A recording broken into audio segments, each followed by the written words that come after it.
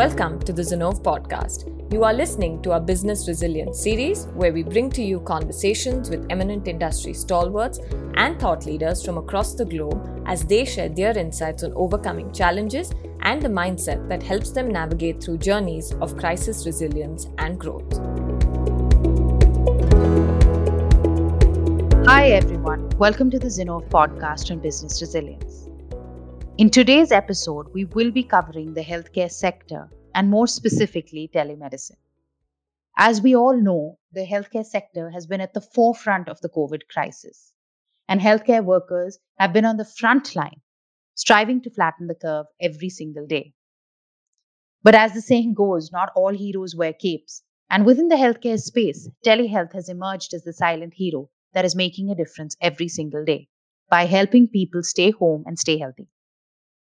In today's episode, we have with us Kali Durgampudi, Chief Technology and Innovation Officer at Greenway Health, someone who has been doing his part in combating the COVID-19 crisis. Welcome, Kali. It is an honor to have you here today. Yeah, great to be here, and thank you for having me today. To kickstart this discussion, I wanted to talk about telemedicine in the pre-COVID, COVID, and the post-COVID era. How do you think it is going to be playing out across these three different timelines? See, the pre-COVID era, telemedicine has been a very difficult concept to get along. Even though there were a lot of entities and companies and push towards telemedicine, not a lot of adoption has happened in the pre-COVID era.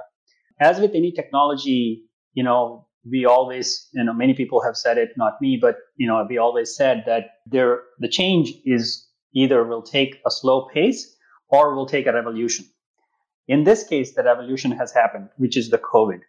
Now, all of a sudden, in the COVID era, we are seeing anywhere from 100% growth to 4,000% growth in telemedicine visits, because that's the only way most of the care can be done in a safe way. So telemedicine has really taken off in many, many ways. Not only from a technology standpoint, from a behavioral standpoint, from a regulatory standpoint, from a adoption standpoint. And so I believe that telemedicine is here to stay from now onwards. And in the post-COVID era, I think it'll be as important, if not more important, especially because of the burden that the physicians have taken during the COVID era.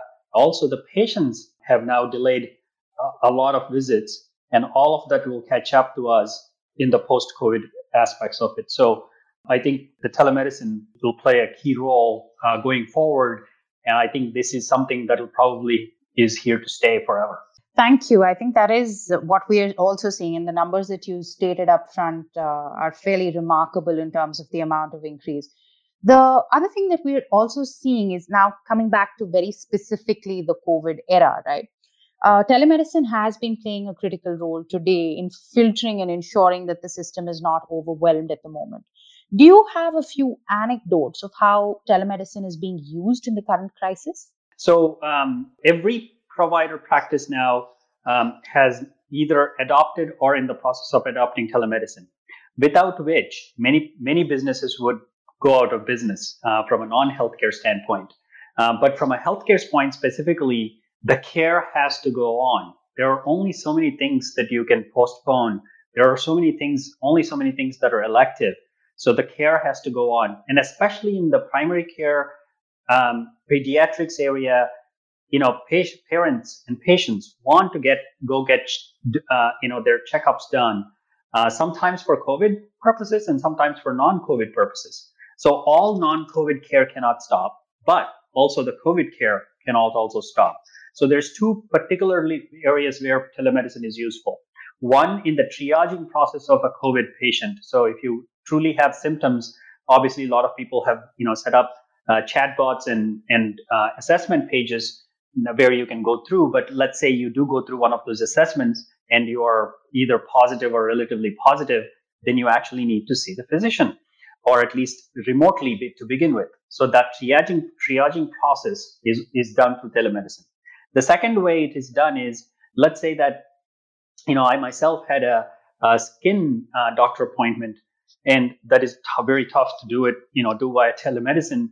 obviously, because, the doctor had to look at, several places on my body for a skin rash. So, I had to visit the particular physician. But in other areas, whether it's ENT, most of the visits are being done by telemedicine. Even when I visited the skin doctor, by the way, they offer, especially if you're talking about facial aspects of it, anything to do with dermatology, they're actually doing all those now using telemedicine. And as I said, the telemedicine visits have exponentially increased, using Zoom, using FaceTime, using Teams, and so on and so forth. So technologies are limitless in terms of using telemedicine. Great, very interesting. So, Kali, I'm going to come back to a point that we talked about, right? The promise of telemedicine has always been there, but there have been inherent challenges relating to, providers' adoption, patients' adoption, as well as a fundamental regulatory challenge, right? If we're looking at this space, how has that changed in this particular time? Yeah, so very important question. See, pre-COVID era, telemedicine visits were not paid. So first, let me talk about the regulatory pillar. Telemedicine visits were not paid at the same rate as a regular visit. Plus, there was another big issue here in the United States. Physicians could not practice across state lines easily. So by relaxing those regulations now, here's what happened. One, telemedicine visits are now being paid at the same visit type as a regular visit. That is phenomenal because now physicians actually can get paid for doing the work that they've always done. And secondly, if a particular city or a state is overwhelmed, you can actually get help using telemedicine. So you don't have to, it's not a physical travel. So for example, I live in Florida. Florida gets overwhelmed. Stay anywhere, physician practicing from anywhere, really, Georgia, Seattle, even India or Philippines can actually help using those telemedicines. Of course, they have to be credentialed and all of that correctly. But, so now this has taken away the borders from a technology and a regulatory standpoint. Now, there are still some regulatory hurdles across the countries, by the way, but at least the state level hurdles have been done. Now, the second one is behavioral. Even though telemedicine was very available to me, I've gotten several invites from my doctors and my insurance, say, hey, telemedicine is available. People were, really hesitant to, do it via telemedicine. Why do it through telemedicine when you can actually drive there, within 5-10 minutes? But now, especially with the social distancing aspects of it, and especially with all the awareness of, carrying germs and, why go to a hospital if you don't have to? Now, even patient behavior is actually changing. Physician behavior is changing because now they're actually realizing that telemedicine visits are as impactful as a regular visit. The technology is as good as, seeing a patient in person. So they're able to adjust their schedules. Now, the other thing is scheduling. So this telemedicine now allows the scheduling to be not just between 8 to 5, but maybe different shifts and, pre's at 7 a.m. or 7 p.m. So convenience and scheduling aspects of it are also changing. So there are dynamics here that are permanently altering views. And because COVID situation is not just has been 5 days, but, a number of weeks and months, this behavior is here to stay. Got it. So you made a very interesting point on, how the regulatory aspects are very different across the globe. So how do you really see the situation being different, say, in Europe versus the US? And there are several studies indicating that, some countries or some continents lag behind in telemedicine due to legislation issues and lack of political direction. Do you see that changing, and how is it really different at the moment? I do. Some countries that have already established telemedicine, rules and regulations have obviously relaxed and, are doing better. Some countries who are not there anymore have actually done it during the COVID crisis. If you take India, they've actually, issued some guidelines during the crisis within a matter of days, which is very unheard of from an India standpoint. And the CIOs that I know from an India standpoint already have, adopted the telemedicine guidelines that have come out. So I think the advanced countries who are who had rules and regulations are going to relax it. The other countries who are maybe slightly lagging behind will quickly adopt it. And and because of the technology advancements that we have, I think it's going to be very seamless and easier to do all of this stuff, even in developing and underdeveloped countries. So I think this is going to be one of those game changer type opportunities across the globe. And then I think I look forward to actually even crossing international boundaries and continental boundaries when it comes to these visits, is so that the doctors in truly other countries can actually see our patients in other countries. So you talked about technology and technology enabling the access. So what kind of technology shifts and changes have you seen? And what are some of the technologies, apart from the collaboration technologies such as Zoom, WebEx, or even Teams, that have started seeing the light of day in the current situation?